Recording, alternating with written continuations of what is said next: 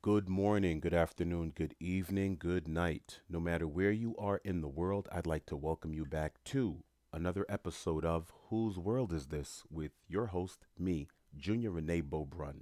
I'd like to thank you guys for tuning in. If you are a new listener, I'd like to welcome you to this ongoing conversation. And I definitely encourage you to not only listen to this episode, but go back to episode one, because episode one encapsulates a lot of what this show is about, or what this ongoing conversation is it consists of. And if you are a returning listener, I'd like to welcome you back. You guys know what this is about. We've been on this journey for what is now today our 37th episode. This is season 3, episode 12, but altogether, cumulatively, it is our 37th episode. This is awesome. That means we're so close to what are we, 13 episodes away from 50? I wonder if I should do something, I don't know, special for the 50th episode. I did have some interviews lined up with some very good people. As you know, I've done a couple of interviews. I've actually done 3 interviews. I've done an interview with professional bodybuilder Jean Laguerre.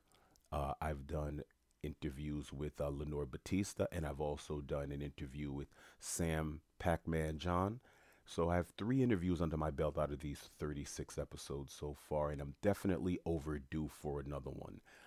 There are a couple of people that I'm interested in interviewing. One of them is a very astute, erudite, articulate, just an overall awesome human being who resides in Palm Beach, Florida, not too far from where I lived when I was out there, and he definitely warrants a forum.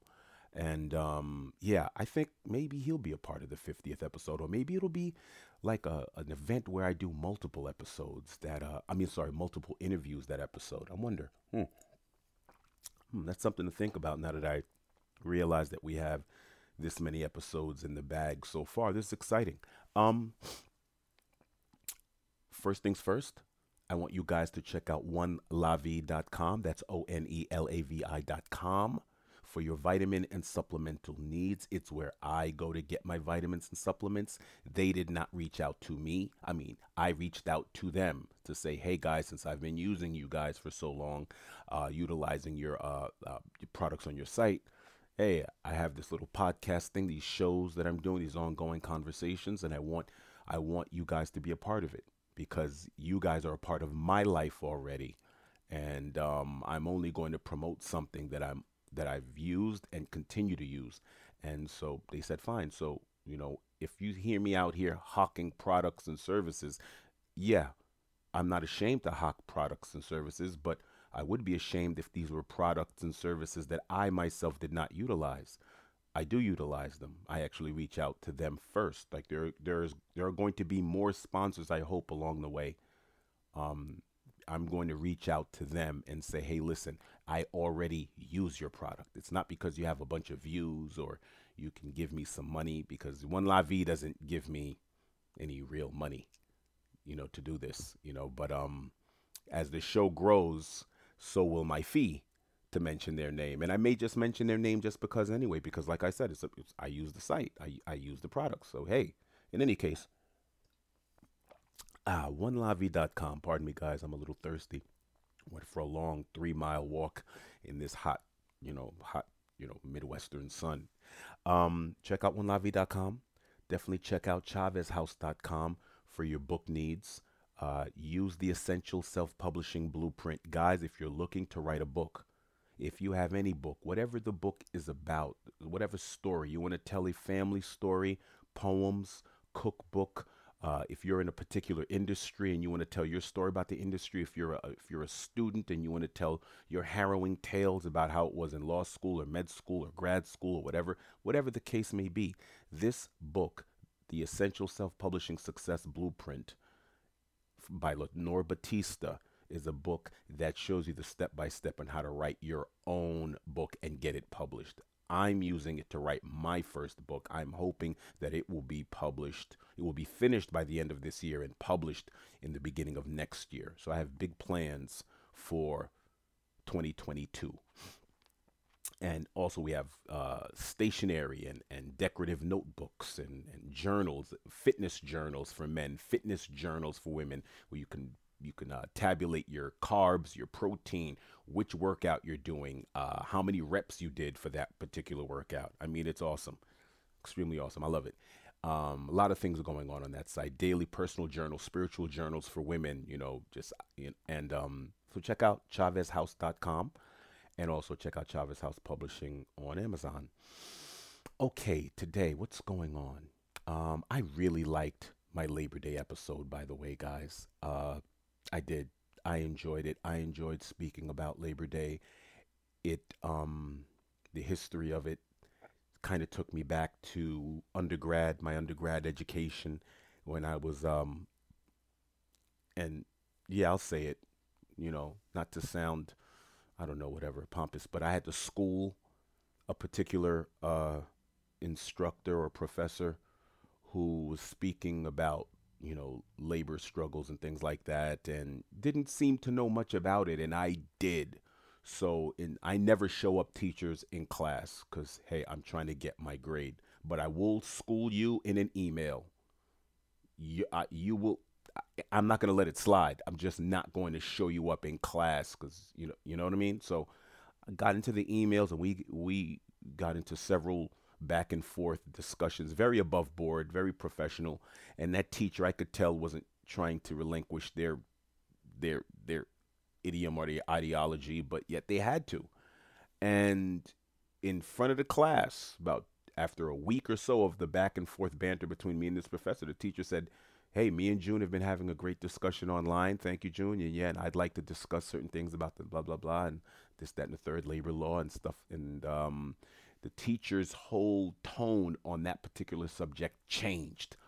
And a lot of it had to do with what I spoke about in the previous episode about Labor Day. Life and Labor is What You Make It, the Labor Day episode. Check it out if you're a new listener and you haven't checked that out. Check it out if you're a returning listener, but you maybe have skipped over that one and you haven't listened to these episodes consecutively.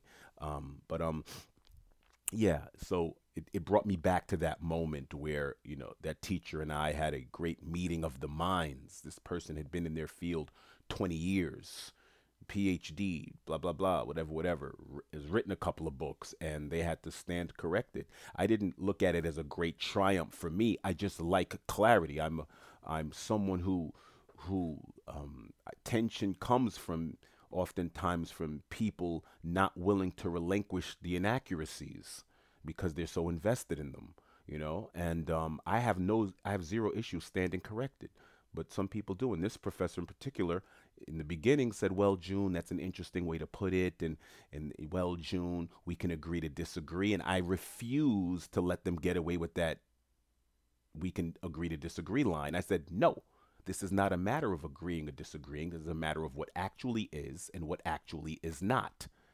So I don't. I said I find that to be lazy. I said I said respectfully, with all due respect, I that's not how we're going to end this. You are an academic. I am a budding academic, but I have been an avid researcher long before I decided to enroll in this university. So we're going to get to the bottom of this. You just let me know where I'm wrong, and that's it, and I'll stand corrected. And they couldn't. And I showed them where they were wrong. But in any case, enough about that. I just I enjoy that stuff. I enjoy it, and I enjoyed that particular episode, and I hope you guys enjoyed it too, because I enjoyed doing it. Uh, Forgot to mention, if you guys do have any suggestions, questions, concerns, kudos, accolades to give out about the show, definitely hit me up on my email at whose world is this 21 at gmail.com, and follow us on Instagram at whose world is this 2021 or whose world is this 2021 on Instagram. And the email is different from the Instagram because the email is whose world is this 21. All right. At Gmail. So today, what are we going to call this episode?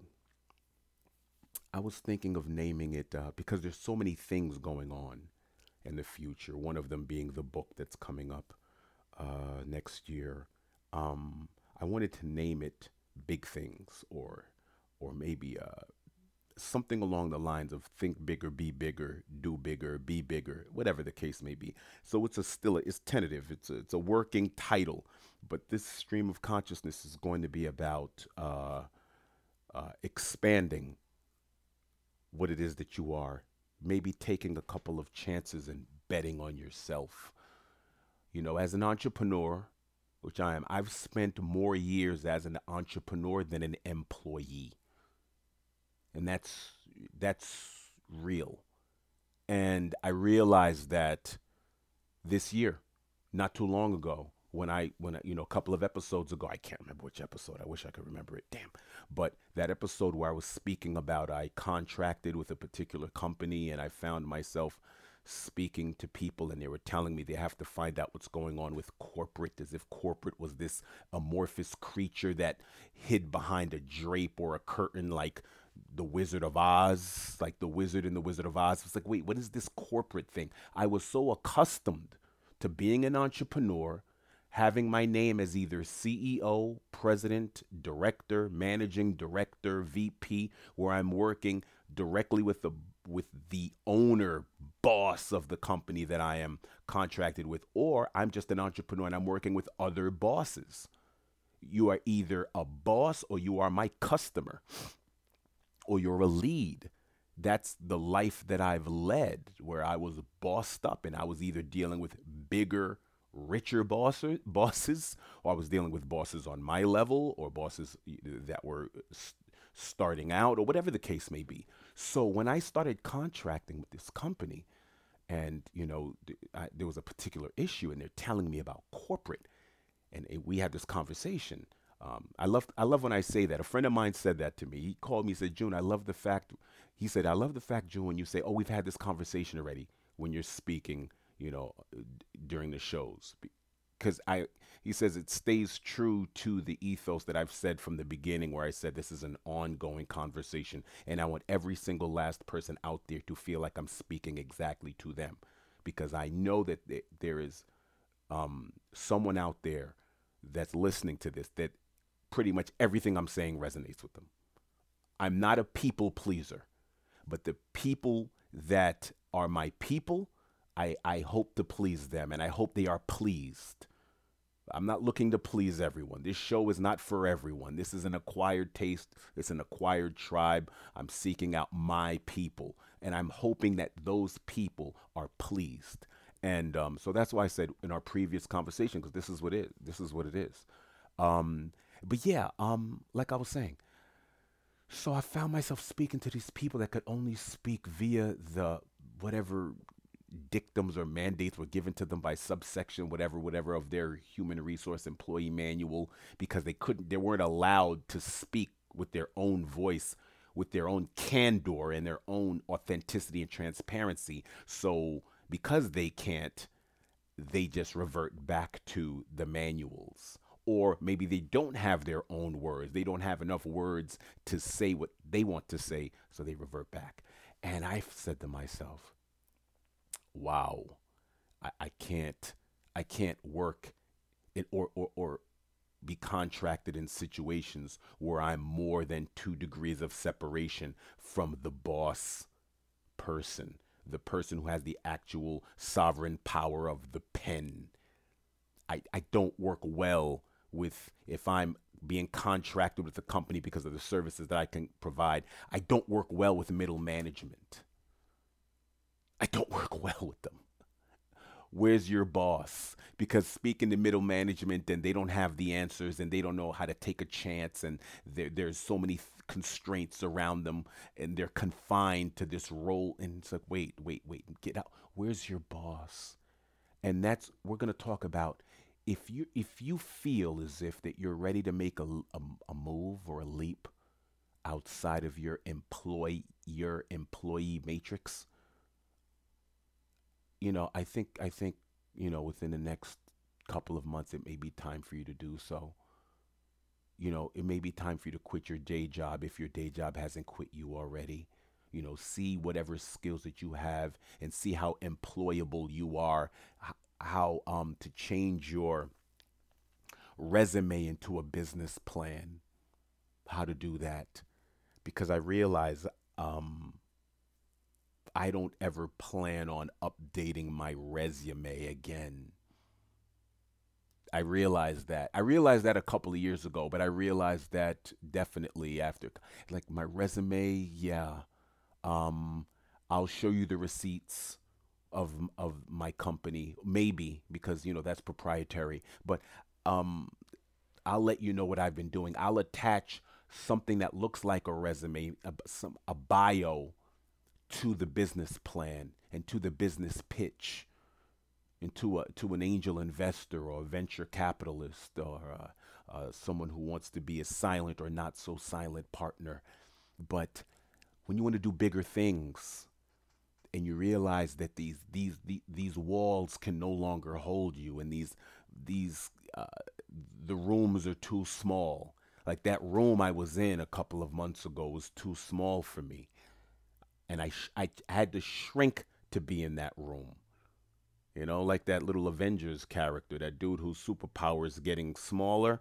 Yeah, that doesn't work for me. That doesn't work for me. Getting in, because there are so many more dangers and perils when you're that size. And that's how I feel in business. The smaller you are, the more dangers that you have. You don't have any control of what's going on around you. You have no clue what's going on. People use words like corporate, and all of a sudden you have to jump. Oh, an email just came from corporate. Well, where is this corporate? And you feel like that little small character. I can't remember his name in the Avengers. That little guy. No, no. I don't want to be the little guy that can fit into all the crevices and all of that, where a grasshopper or a cricket is dangerous to you. You know what I mean? All of a sudden, a frog is your enemy. No, I don't want to deal with these little. I don't want to call anybody little, but I don't want to deal with those little problems that happen when you are stuck somewhere, either beneath middle management or in between middle management and things like that, and you have no access to ownership. None. You don't know, the boss man is somewhere in the sky. Might as well be an omnipotent being. You have no access. No way for you, little old you, to get to the CEO. I can't work for a company. I can't even contract with a company like that. Can't do it. I would much rather work for or work with, I'm sorry, because I can't work for anybody anymore. I'll have to work with people. And that's what I'm accustomed to doing. And I want to talk to you guys about that. The people out there that feel the exact same way, that are just 100% totally exhausted with just dealing with the automatons of the world. And you want to do bigger things. Take this particular platform, this conversation that we're having.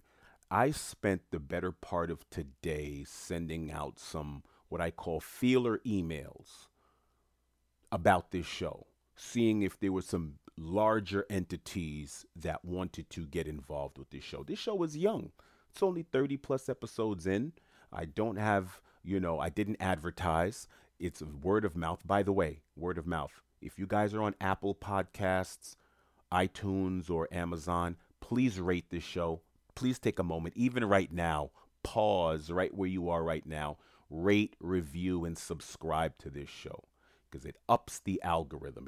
It'll have this show up in the rankings. It'll be a blip on the screen, okay? Because you guys have done a pretty decent job of sharing it. I can see it on my end.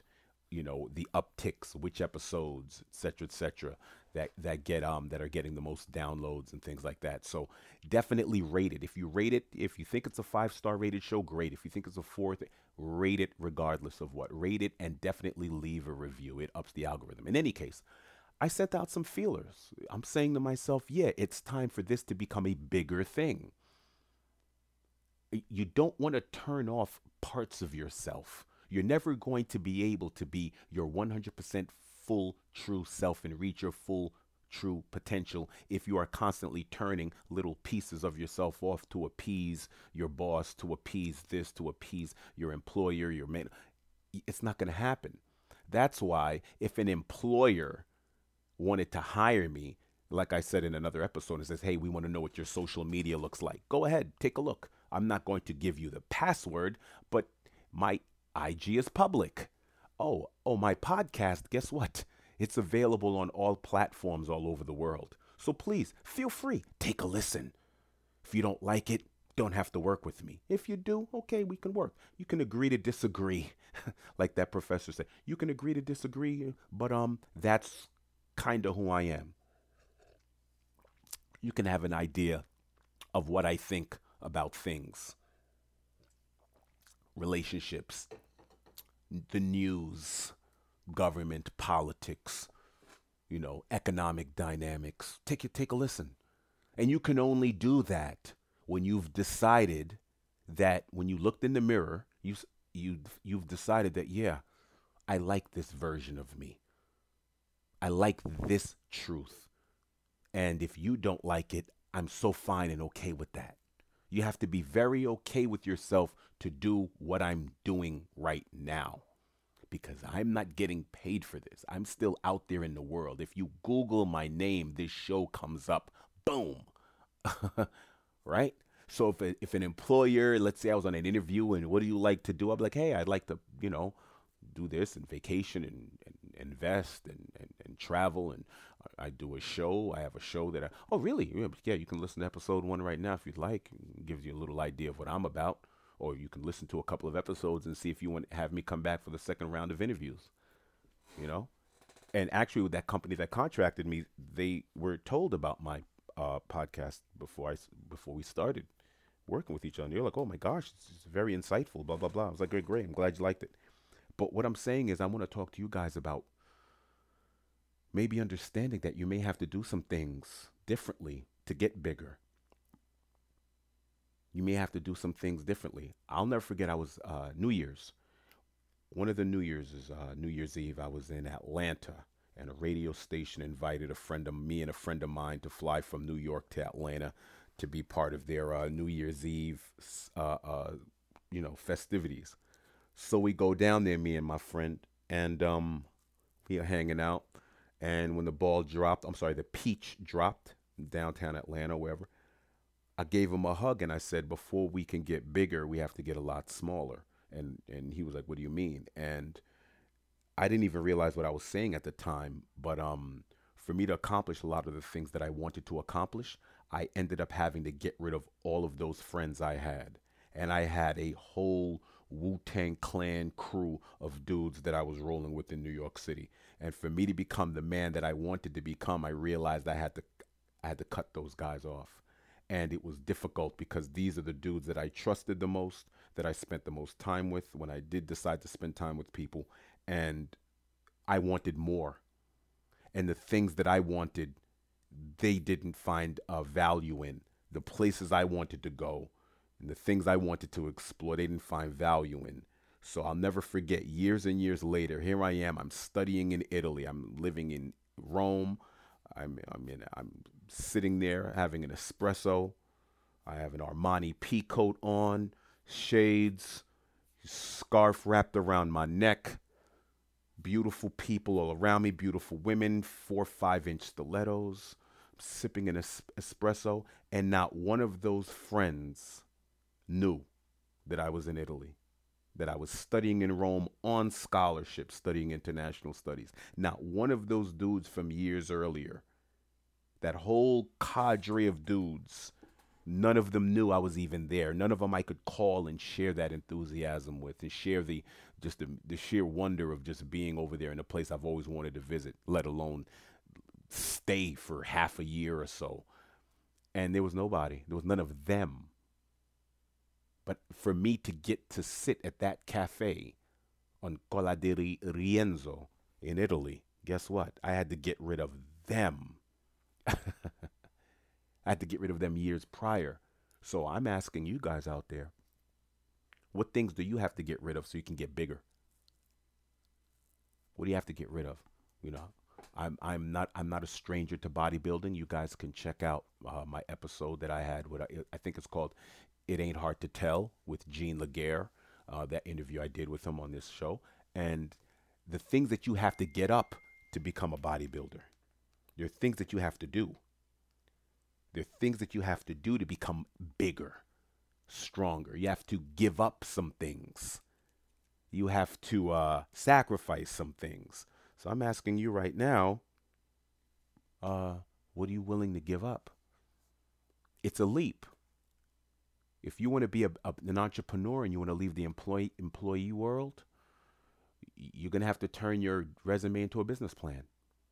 The same amount of time you spent learning how to build a great resume, okay, scrap that or use some of those fundamentals and see How do I create business plans and articulate the things that I want to do? What is the anatomy of a business plan? Go look, you know, go look. We'll talk about it. Maybe my book may be dealing with some of this stuff. Teaser, spoiler alert.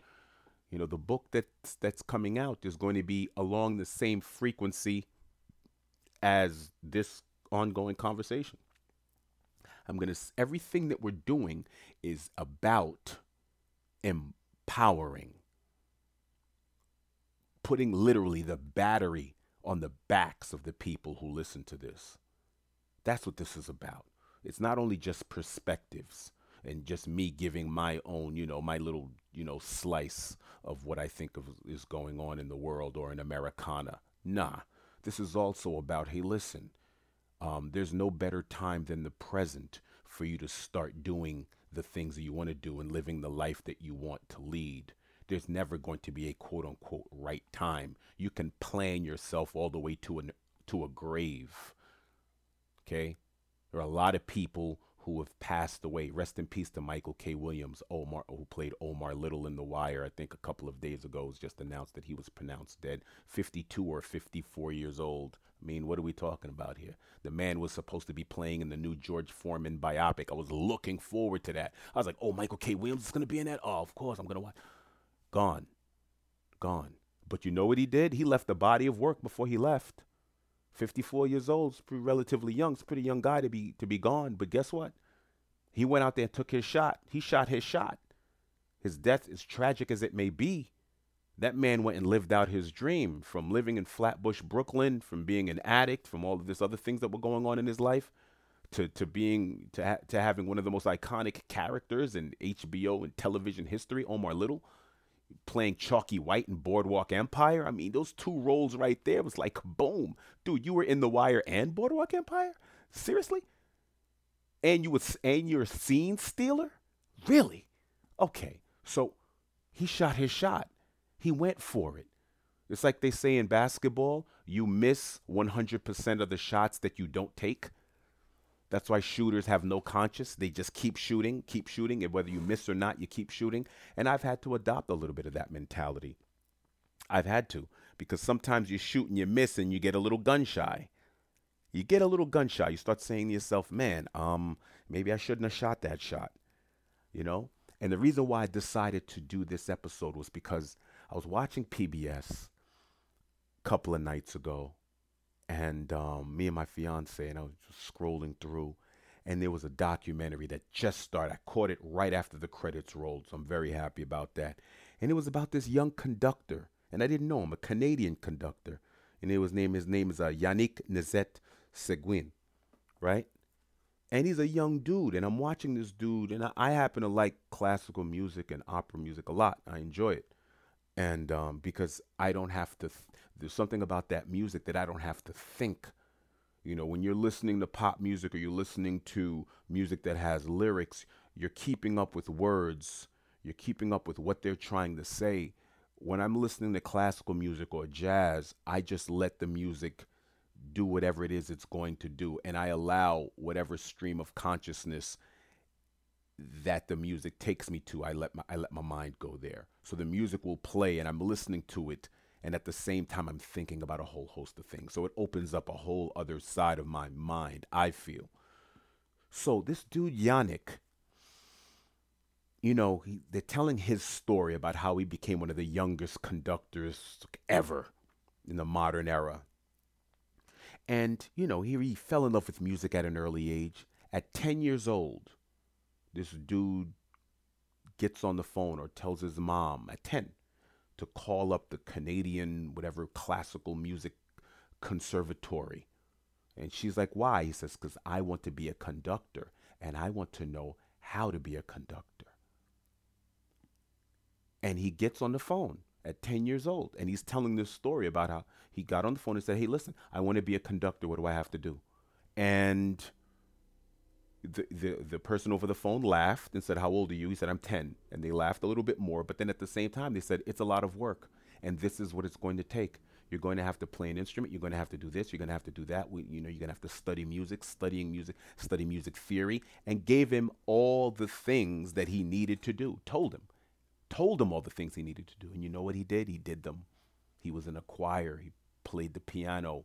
He learned music theory. He learned every part, how, the musician part, the vocalist's part, everything. He learned it. 10 years old. So the thing is, a lot of us out there, we've lost a lot of that fearlessness that we have as a child. Because when you're a child, you don't realize how much work is in front of you to do something. You just want to do it so badly, you just do the work. You kind of just do it. Like, I wanted to play this kind of game, or I remember wanting to learn how to play chess. I didn't think about how long it was going to take to, I just did it. But as soon as we become an adult, we start using all of these other factors to weigh whether we're going to do something or not.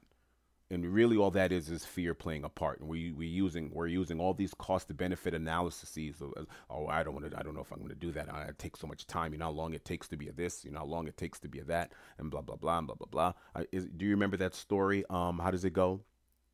um that person who wants to become a doctor, and I think they're a little older, and they said, I want to go to medical school. I think they were talking to a doctor, and they asked the doctor, how long is it going to take to be a doctor? And the doctor said about, I don't know, 8 to 10 years or whatever. And that person said, oh my gosh, I'm going to be 50 by the time I become a doctor. And that doctor said, you're going to turn 50 anyway, so you might as well turn 50 as a doctor.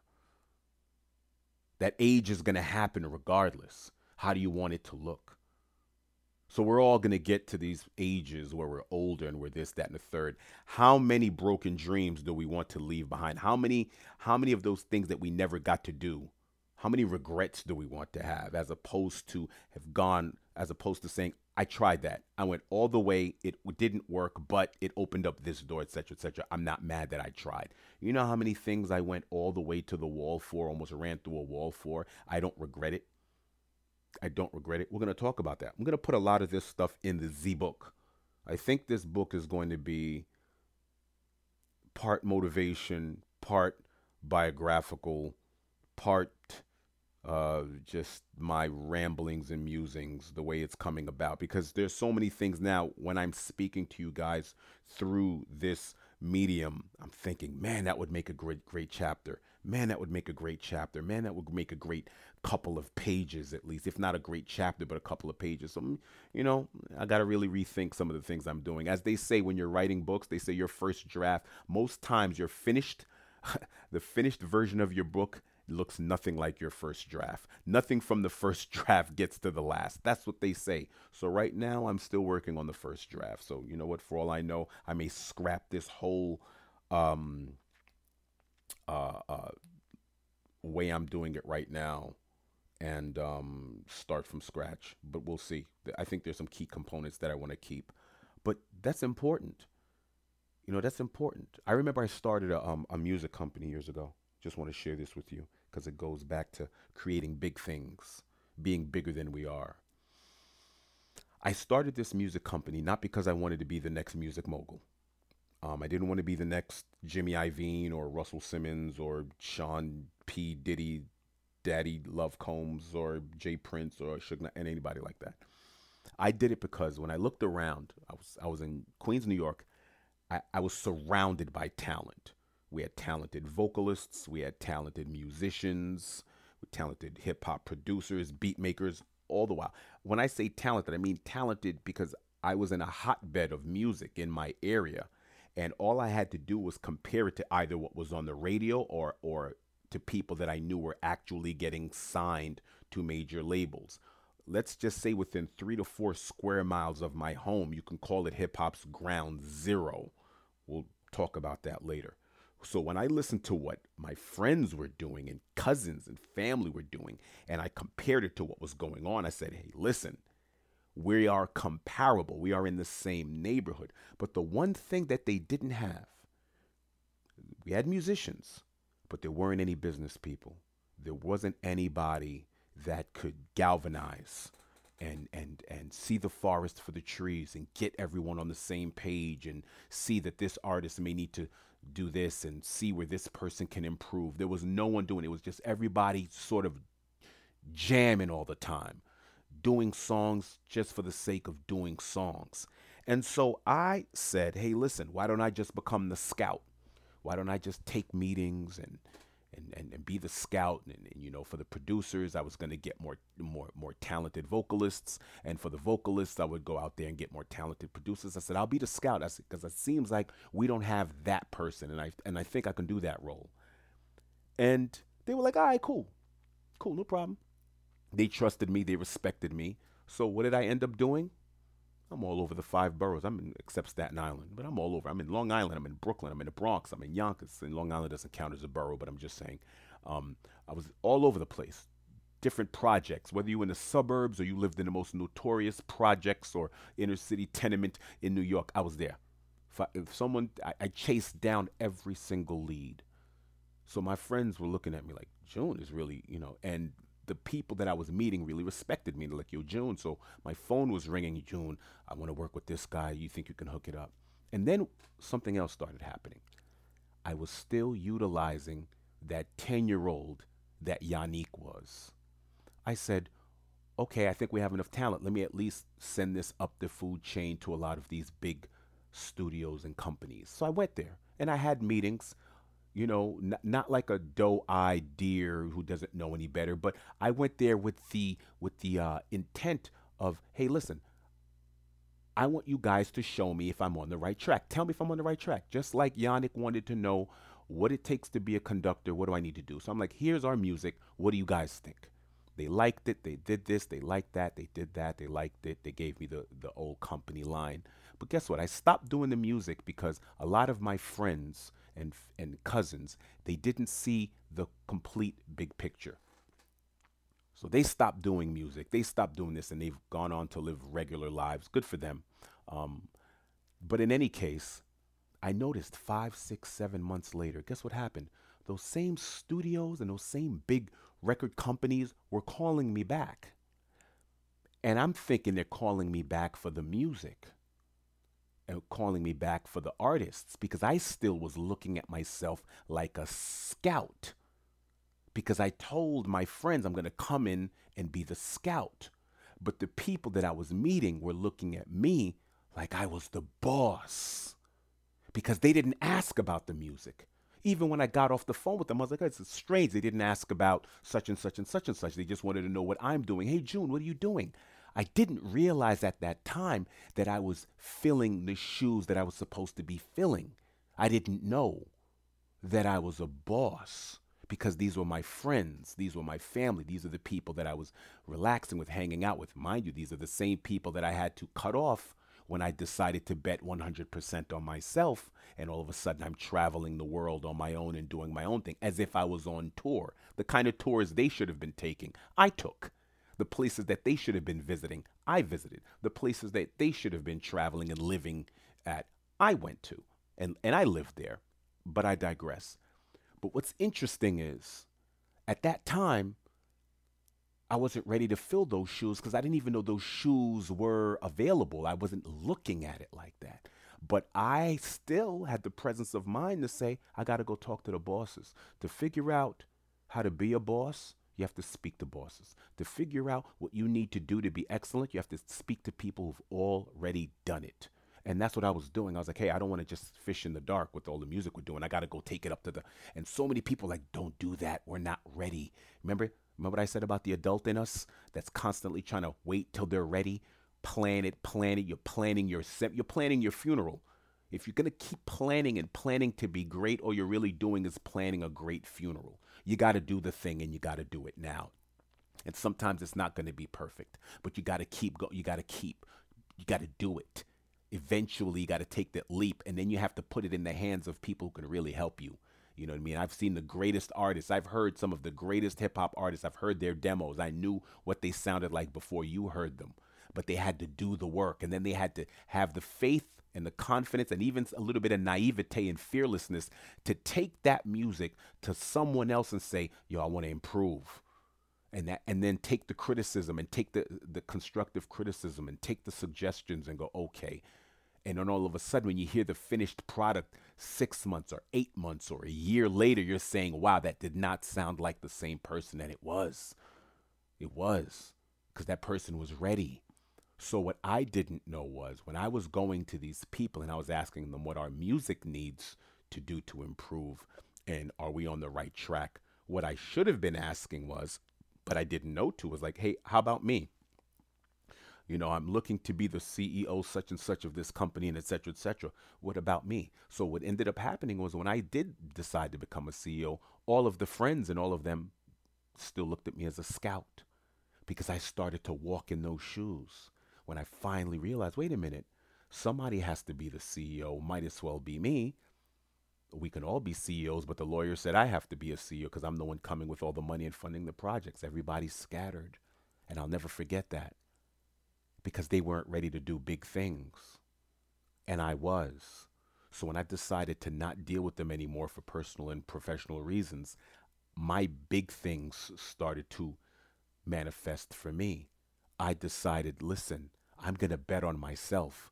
I'm not going to ever put myself in a position again where I'm saying, oh, if it wasn't for such and such, if such and such and I were on the same page, then this would have happened if such and such. So I said no.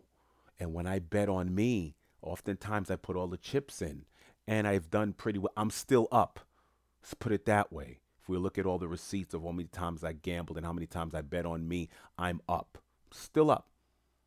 Despite economic collapses in '07, '08, '09, 2010, 11, and Occupy movements and this, that, and the third, and in debt, and despite what's going on now, 2020, and despite bad car accidents in 2018, despite all of that, I'm still up because those times where I bet on me, I bet big.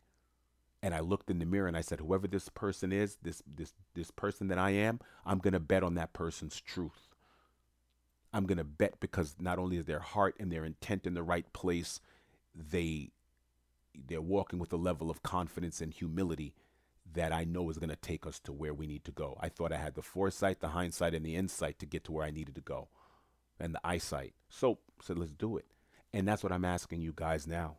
You guys out there right now is to utilize these things to get to where you want to go. It's going to take dedication. It's going to take determination. It's going to take a level of consistency. Over the last, let's just say this year and a half has not been the most consistent for me and for many. That's why I did an episode where I pushed back on a lot of these so-called Twitter fingerers who were admonishing people for not starting a new hobby or reinventing the wheel during our quarantine and shutdowns. Going through the most unprecedented time in most of our lives, these people wanted us to start taking up hobbies. Really? Like what? Oh, you should have gotten in shape. Oh, really? Should I? With the gyms closed. Should I? Should I now? With my CrossFit center and my gyms closed and in certain states in this country, if you were outside on your bicycle or something, they're saying, hey, you need to get inside by a certain time. Nonsense. You know what I mean? Nonsense. So I haven't been the most consistent. But you know what I kept doing? I kept chugging away. I kept chipping away at things. And that's all you can do. That's all you can do when you're trying to do big things. You're not going to get there with the same muscles that you have right now. You're not. You're not. You're going to have to use new muscles. You're going to have to do new exercises. You're going to have to push yourself to new limits to get bigger than you are right now. And I want a lot of people out there to expand as we enter into the end of 2021. And who knows what's in store for us in 2022? I don't know. I have no idea. I can't tell you. All I can tell you is that if they're giving us another day, if you wake up in the morning, that represents opportunity. If your eyes open, that's opportunity, period. That means you're open to the possibilities. There's an opportunity at that moment right there to expand, to make a choice. Whether do I want to live like yesterday or do I want to live better today than I did yesterday? That's a choice we're all going to make. Do I want to have better friends? Do I want to have better relationships? Do the relationships I have now, do I want to make them more meaningful? Are there certain people and certain things I have to get rid of? Are there certain habits that I must release? Because it's hard to break a habit, but it's easier to replace a habit. So you don't just say, I'm going cold turkey, I'm not doing this. No. Don't even look at it that way. Be like, replace that with this. Replace that brand with this brand. What are you going to do? I'm not watching any more TV. Really? So what are you going to do? So don't watch any more TV. I'm not gonna watch. I watch way too much. I stream too many shows. So you know what to do now?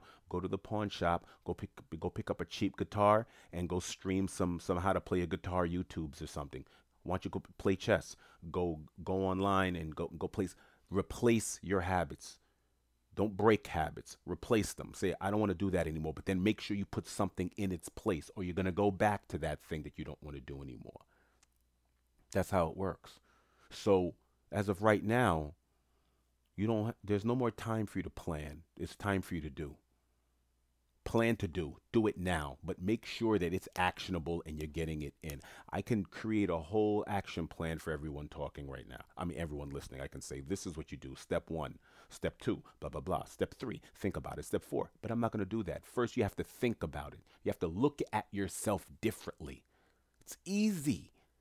There's so many YouTubes and TikToks and Reels and TikTokians TikToking in your ear about this is what you do to level up and etc. etc. No, you have to look at yourself differently. You have to look at yourself as if you're the kind of person that you're willing to bet on. Because if you're not willing to bet on you and you're not willing to gamble on you, then why would somebody else? I don't care how many actionable steps you put in the way. First things first is you got to go in the mirror right now after listening to this episode or pausing it and looking in the mirror and going, yeah, I'm betting on you. I'm betting on you. We are enough to get this done. We know what we need to do to get this done. I'm betting on you. And then you put in the actionable steps. But you got to look in that mirror and believe it. You got to say it to yourself out loud. And you have to believe it. If not, then none of this that we're saying is going to make any sense. I don't have to give you step one, step two, step three. I don't just, no. For what? You can go. That's why so many people keep going back year after year after year to those Tony Robbins conferences. Those things are $5,000 a pop, and they keep going back. For 5 Gs, you better tell me everything that I need to know to become freaking Superman.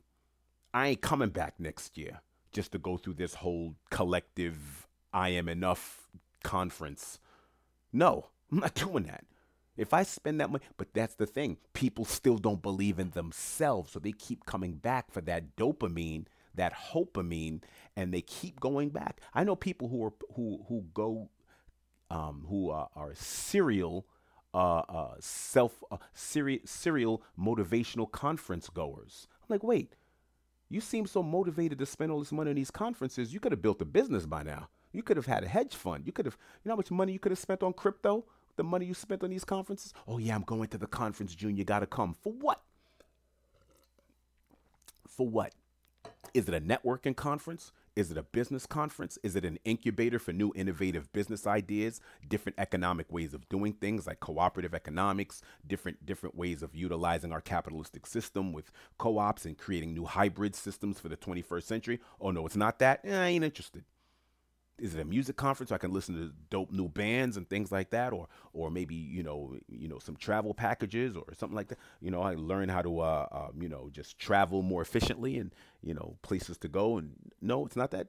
Why am I gonna constantly go? So you're motivated enough to save up the money to go to these conferences. You're motivated enough to find the hotel room, find the plane ticket, find friends and people to go with you. You're motivated enough to do that. So what? So you should be a one-time thing. That's it. It's just like antibiotics, right? You take it for this one particular thing that you have. You are afflicted with maybe a lack of belief in yourself. Go look in the mirror first and foremost. Get that belief. You go to this conference, people are telling you how to believe in you. I'm telling you right now that the only way to have these things occur in your life that you want to accomplish these bigger things. The only way it's going to happen is you got to look in the mirror and say, I'm bigger than this. I'm bigger than where I'm at right now. What do I need to do to get better? And I believe that you can do it. That's why I told you when I decided to part ways with that company, it was because it's like, wait a minute. If I'm not speaking to the boss or someone who's right next to the boss, if I can't speak to the boss or the capo, then what are we doing? You understand? What are we doing? I have to be 2 to 3 degrees of separation away from the actual power of the pen. I speak in a different kind of language, and an automaton in middle management can't have a conversation with me. Sorry. That's where I'm at right now. That's my truth. Now, that may rub some that are listening to this, it may rub someone the wrong way and say June sounds a little brash and arrogant. You forget I'm from Queens, New York. That comes with the territory. In all humility, there's only so humble I can be. If to grow up where I grew up, and it's not some crazy favela, it's not that. It was pseudo suburbia. But to be where I lived, you had to be able to sharpen up your elbows and thicken up your skin. And some people were built to be bosses and some people were not. And New York kind of tells you where you are on the totem pole really quickly. And when I say bosses, I don't mean everybody's out there supposed to be an entrepreneur and a CEO and some sort of media mogul or a captain of industry or whatever. That's not what I'm talking about. I'm just talking about in your own right, whatever it is that you're trying to do, whatever vision of yourself, visage of yourself that you have, you don't really have a whole lot of time out there to waste while you're living out somebody else's dream, working for some other person, making them a whole lot of money. If your job right now is helping people, then continue to help people.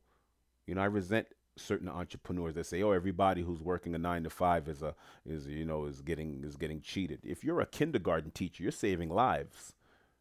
If you're working in a child care center right now and you're providing a nurturing environment for children, for them to grow, and you're fostering an environment that's conducive to a child learning and being enthusiastic about learning, you are an essential worker. You are saving lives. Don't let anybody ever tell you differently.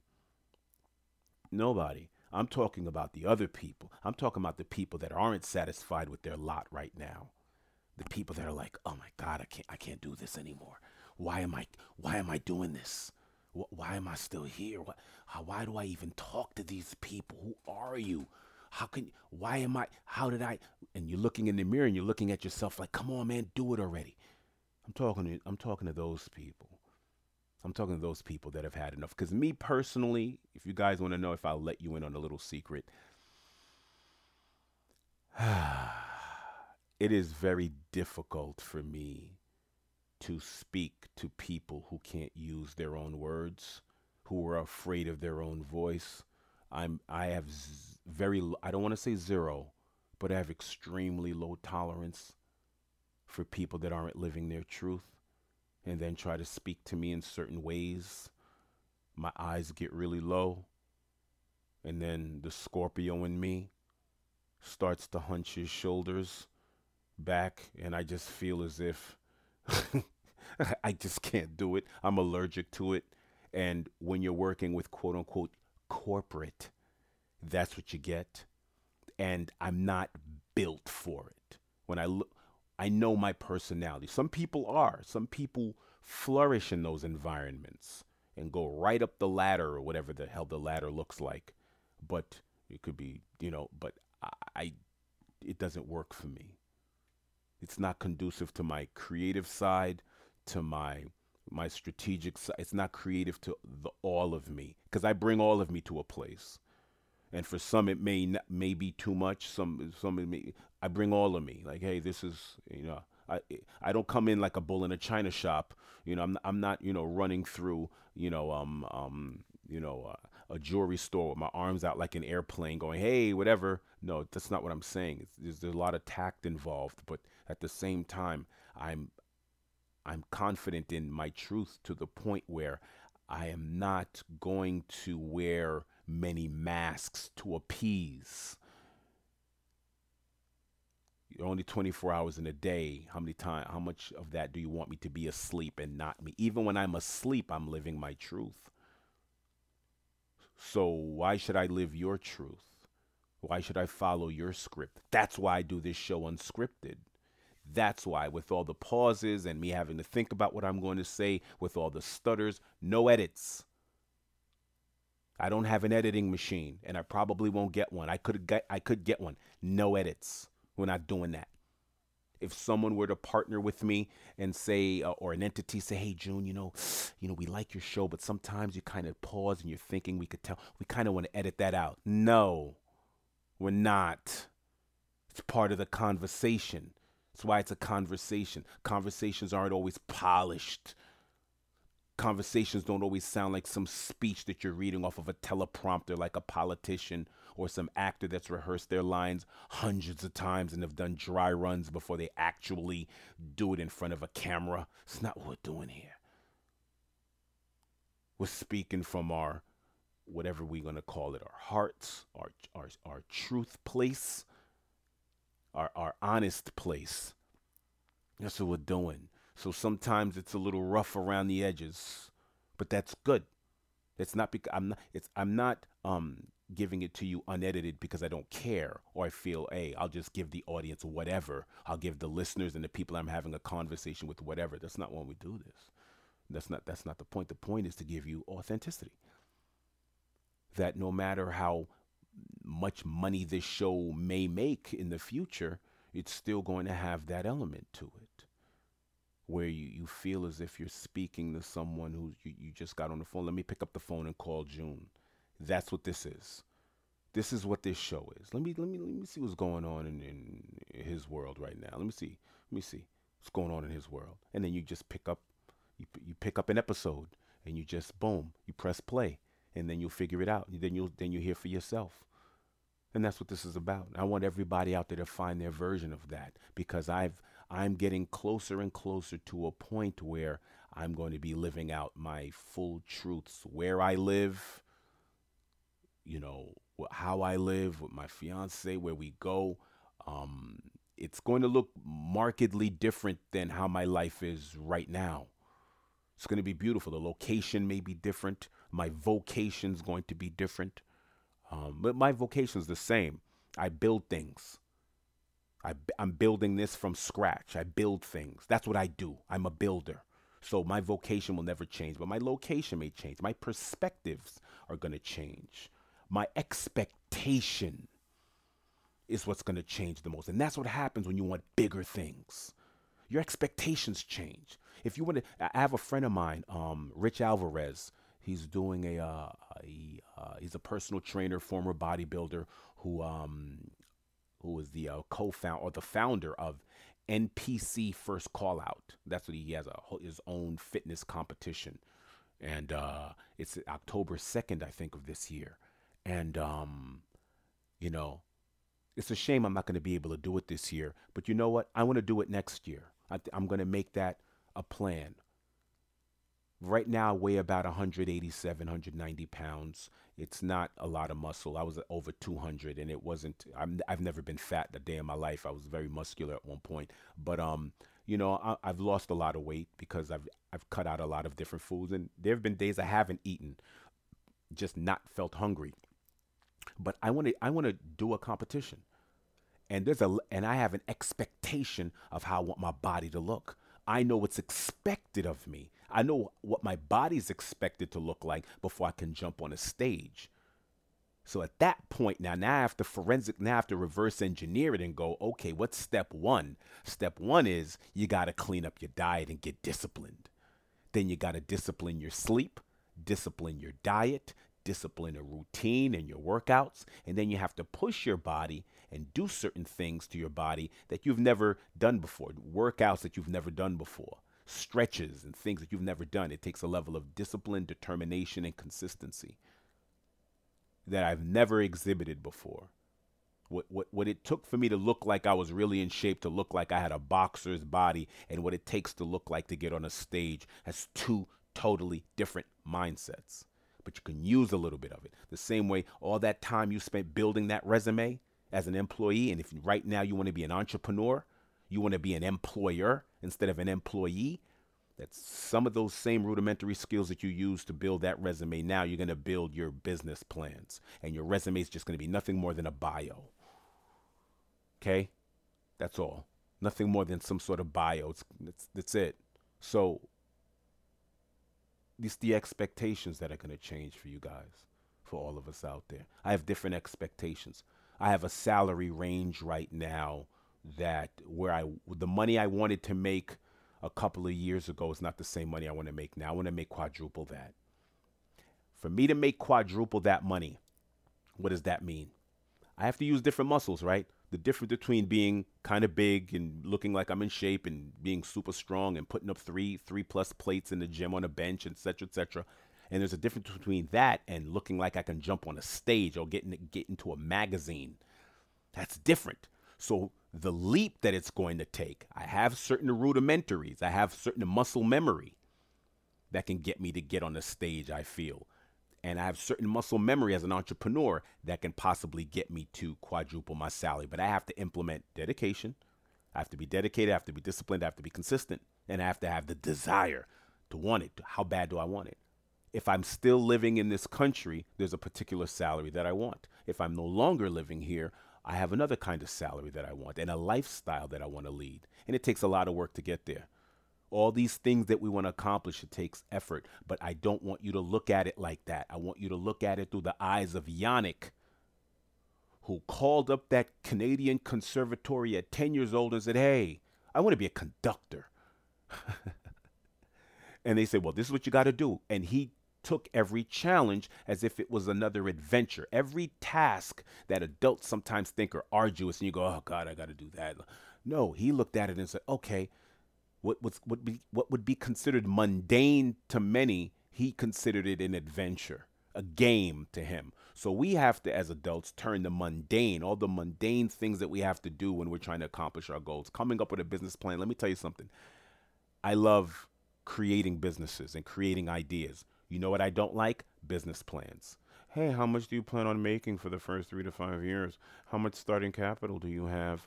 Who are your partners? Oh my gosh. Paperwork. Me and paperwork. Lord, the worst. However, it's necessary. It's a necessary part of this whole thing that we're doing. So you have to turn the mundane into a game. Like, all right, great. Because a business plan is a great way for you to write down exactly what it is that you're doing. A workout plan is a great way to see exactly what is necessary of you. What is necessary for you to accomplish your goals. If you're looking to get back into school, that syllabus. When you look at the whole course objective and all the classes and the requirements and the electives and what they're expecting of you, you get to see it firsthand. Oh, all right, okay. Yeah, and you get to sit there with yourself and you have a conversation. The same way we're having a conversation now. You get to work it out. You get to work it out and you get to work out all the finite details and it becomes an adventure. When I was going to school, searching for classes was exciting. Some people hated it. I loved it. I sound like a geek. I'm a geek at heart. I'd be like, oh man, so okay, oh, I could take this elective and oh, I heard this teacher's cool. Oh, before I sign up for this class, let me see who knows this teacher. Matter of fact, before I sign up for this class, I'm going to go to the school and look at that teacher right in their face and be like, hey, do you teach such and such? What should I expect? That's what I do. I was excited. I wouldn't sleep the night before I was going to choose a class because I'm like, okay, I want to meet the teacher. And I'm like, hey, listen, I'm thinking of taking your class. I saw your class online. It looks interesting. I'm interested in this subject. You have a minute to talk. I would go speak to teachers a semester before I was going to take their class and set up a rapport with them from the jump. So if I did decide to take their class, I walked in and like, hey, June, people are looking at me like he must have taken this class before. Nah. I prepared for success. I prepared already. And I treated it like that 10-year-old conductor, 10-year-old kid that ended up being one of the youngest conductors. I said, what do I got to do? And I asked, what's expected? How many tests usually for the class? I'd find out everything. And I got a yellow legal pad open, and I'm interviewing teachers before I even take their class. This is what you got to do when you're preparing for success, when you're looking to take that leap. This is what you're doing. So this conversation is important. Big things. I don't know what I'm going to call it. Maybe big things, maybe something else. But this is an important conversation for all of us to have because the world right now is beating us up with negative information. If it's not what's going on in Kabul, it's what's going on in Israel and Palestine. If it's going on in if it's going on in the United States, we have senators beefing with each other. We have Louisiana after the hurricane. We have Haiti. There's a lot of things going on, and of course, we have. I don't want to call it the elephant in the room, but you know what it is. We have vaccines, or we have jabs or not jabs. We have viruses. We have the Wu. We have this variant. We have the Mu variant. Wait, what? And then I just happen to be looking at the news, and there's something coming out of India, Nipah, something like. Okay, yeah. So it's like every single week, it seems like a discouragement manifesto. You're asking yourself, what's the point? What's the point? This is, what the heck? What more? Should I even try to do anything? because it's they're gonna shut everything down anyway. That's a lot of people thinking. You can't plan as if they're gonna shut things down. You have to plan as if they're gonna open everything up. And then you have to say, if they do shut things down, how do I profit? Sounds horrible. I know. But guess what? We all have to eat. And I preferably like to eat several meals a day. Understand? I like to eat well. I eat great. And I like to eat at restaurants. I like I like Gruyere cheese in my fridge. I have Bellinis for no apparent reason. I don't need special occasions to pop open bottles of nice champagne. That's just me. That's just me. It's not. I don't use it for. It's not just for birthdays and accomplishments. I woke up this morning and I'm beautiful. That's enough. That sounds like a champagne day for me. Okay. So we can't live our lives in a discouraging matrix or discouragement manifesto that we see on our news and we see on our reels and our feeds. No, don't let them feed you that. Open up. Your eyes opened today, they're going to open up tomorrow, and it means you're open to the new opportunities. Look yourself in the mirror and bet on yourself, because I'm betting on you. Okay? So, yeah, like I said before, any questions, suggestions, concerns, definitely email me at whoseworldisthis21 at gmail.com. Definitely rate and review if you're on Apple Podcasts, iTunes. Rate, review, subscribe. If you're on Spotify, follow the show. Amazon Music or Amazon Podcast, definitely follow. I do also have a Cash App. It's $ Junbeau, JUNBEAU. That's how you can find me on Cash App. And I think next episode we're gonna speak about some things that are going on in Haiti. I'm gonna start. I'm gonna start. Well, I'm not gonna. I'm gonna publicly let you guys know about a sort of like a donation, a drive, charity drive that I'm having. But like I said, I think I've told some people this before. You can always send me a Cash App, and you can say for Haiti or for show. If you send me, let's say you want to send me $100, you can say 50 for Haiti, 50 for the show, or 70 for Haiti, 30 for the show. And I'll make sure that 70 goes to wherever, but we'll work that out. But in any case, a lot of things are going on. And I really want you guys to invest in not just this show, but invest in the products, because the product, what we're selling is not snake oil. Invest in the vitamins, invest in the books, invest in the diaries, invest in the journals, because it's an investment in yourself.